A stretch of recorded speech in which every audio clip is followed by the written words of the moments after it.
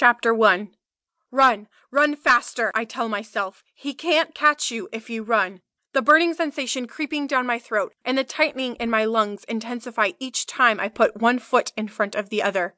I can't breathe. Cold, salty beads of sweat trail down my back as if they're in a race with each other, only to learn no one will win. I can't remember ever being this frightened. Turning my head slightly, I glance over my shoulder. There's nothing but darkness consuming me.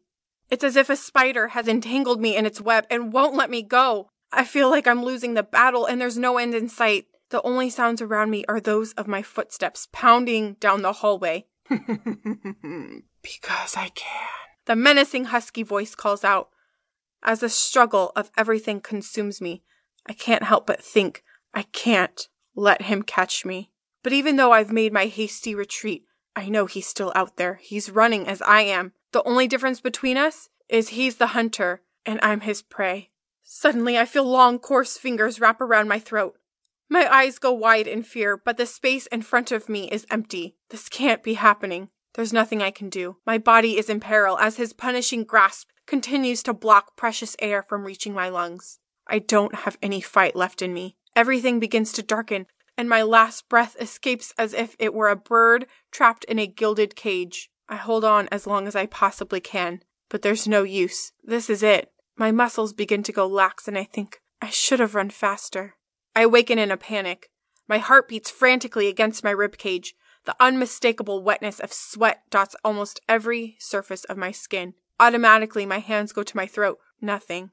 The thunder of blood through my veins is a contradiction to the shortness of breath and sensation of what's left of my cold, dark soul. My head spins, my mind whirling, causing the confusion in my heart. A few deep breaths are all it takes to bring me back to reality. At last, a calm takes over. My eyes flutter shut, and a sigh of relief escapes my lips. I've done this 1,000 times, and it never seems to get much easier. I'm not a bad person, I swear. I know there will be no sleep tonight. So I toss the thick blankets off my legs as I pull at my sweat-soaked shirt. I hate this dream. I fucking hate it. It's eating at me like a worm trapped in the core of an apple. Every time I'm visited by the haunting images of the nightmare, a part of me dies and leaves me feeling broken. Swinging my legs over the side of the bed, I sigh once more when I feel the plush carpet creep between my toes. Wiggling them back and forth, I take in the softness while pushing myself off the bed. Why does every step I take feel like my feet are weighed down by an invisible force? Shaking my head, I walk the few extra feet towards the bathroom. I don't bother looking into the mirror before turning on the scalding hot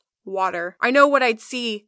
A distressed, sweaty, alabaster-skinned woman pretending to be someone she isn't. This isn't me. The person I'd see staring back at me is only a fucking shell of a person. I've become a human being hiding underneath a cloak of disappointment and everlasting hate for myself. It doesn't matter how many times I try to see something other than what's there. It never changes. It's always there, almost grinning in disgust as it chips away the real me, piece by piece. Bracing my hands on the sides of the sink, I wait for the water in the shower to heat up.